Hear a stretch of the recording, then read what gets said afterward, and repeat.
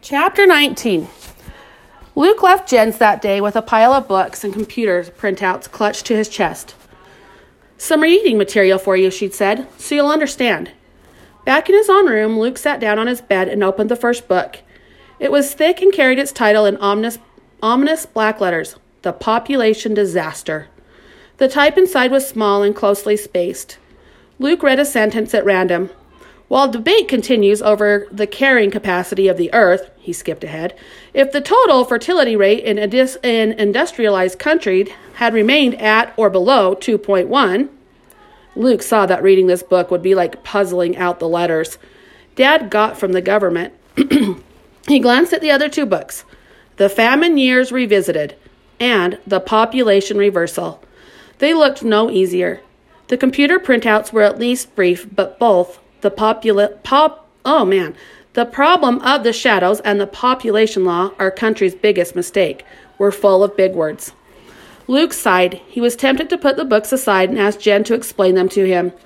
And he might have, except for what she said as she began handing them to him. "Oh my gosh, I didn't think. You can read, can't you?" "Of course," Luke answered stiffly. "I was reading in the chat room, wasn't I?" "Yes, but you could have been... Oh, never mind. I've offended you again, haven't I? Me and my big mouth. It wouldn't have been anything to be ashamed of, even if you couldn't. Oh, I'm making things worse. I'll shut up. Here." It seemed to Luke that she'd pulled even bigger books off the bookshelves after that. Now he resolutely turned to the beginning of The Population Disaster and began reading.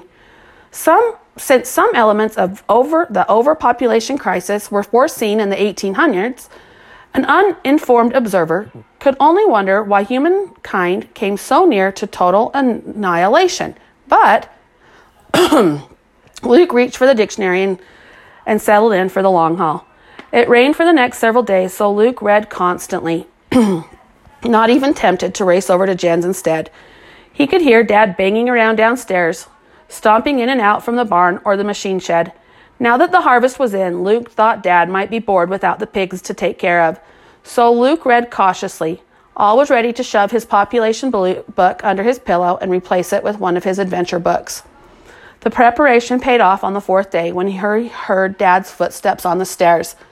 "Hey, Luke, what are you up to?" "Nothing," Luke said, turning Treasure Island right side up at the very last moment. Dad didn't notice. "Want to play cards?" They played rummy on Luke's bed. Luke could feel the corner of The Population Disaster poking his back throughout the entire game, and he kept wanting to ask Dad about what he was learning. He spent most of the first game biting his tongue. Dad won. "Again?" Dad asked, shuffling the cards. "If you don't have any work you've got to do."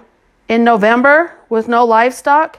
Only work I've got now is figuring out how we're going to pay the bills once the hog money runs out." "Isn't there some way to grow stuff inside during the winter? Like down in the basement with special lights, lots of water, and extra minerals? And then you could sell it?" Luke asked without thinking. He'd just finished reading a chapter in the population book about hydroponics. Dad squinted. "Seems I did hear tell of that once." Luke won the next hand. Dad didn't seem to be concentrating. At the end, Dad said, "Mind if we quit now?" Luke was terrified Dad would ask where he'd heard of hydroponics, so he just said, "No problem." Dad left muttering, "Growing food inside. Luke wished he'd had the nerve to ask about the population law, or the famines, or even some family history. Once he got past the dance language, the books Jen had loaned him were full of revelations. At best he could understand it, the world had simply gotten too full of people about 20 years earlier. Poor countries had it particularly bad, and people there often starved or were malnourished. But then something worse happened. Terrible droughts struck the parts of the world that always grew the most food. For 3 years they grew almost nothing. People everywhere starved. In Luke's country, the government began rationing food, only allowing people to have 1,500 calories a day. And to make sure there was food, they seized control of all food production. They forced factories that had made junk food to crank out healthy food instead. They forced farmers to move to land that would be more likely to produce. "Is that why we don't live near our grandparents?" Luke wanted to ask his parents. But the government didn't think that was enough. They wanted to make sure they would never again be more people than the farmers could feed, so they passed the population law too. In the evening, spooning in his stew or cutting up his meat, Luke felt pangs of guilt now. Perhaps someone was starving someplace because of him. But the food wasn't there, wherever the starving people were. It was here, on his plate. He ate it all. "Luke, you're so quiet lately. Is everything all right?" Mother asked one night when he waved away a second helping of cabbage. "I'm fine," he said, and went back to eating silently. But he was worrying that maybe the government was right and that he shouldn't exist.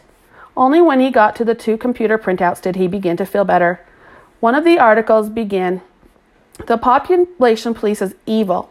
The other said, "Hundreds of children are hidden, mistreated, starved, neglected, abused, even murdered, for no reason.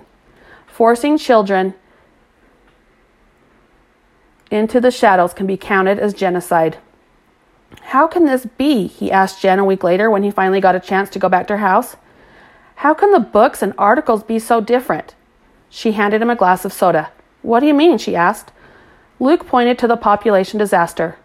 "This book says the human race would have gone extinct if we hadn't had the population law. And this," he held up the book, "the problem of the shadows article, this says the population law was totally unnecessary and cruel. It says there is plenty of food, even during the famines, except that the barons were hoarding it." Belatedly, he remembered that Jen was a baron. "Sorry." Jen shrugged, not the least bit offended. "So what's the truth?" Luke asked. Jen shook potato chips into a bowl. "Well, think about it. The government allowed these books to be published. They even paid for them. So of course they're going to say what the government wants people to believe. They're just propaganda, lies. But the articles, the authors of those probably put themselves at risk getting the information out, so they're right." Luke pondered that. "Then why'd you make me read the books?" he asked. "So you'd understand how stupid the government is," Jen said. "So you'd understand why we have to make them see the truth." Luke looked at the stack of thick books on the Talbots' kitchen counter. They looked so official, so important. Who was he to say they weren't true?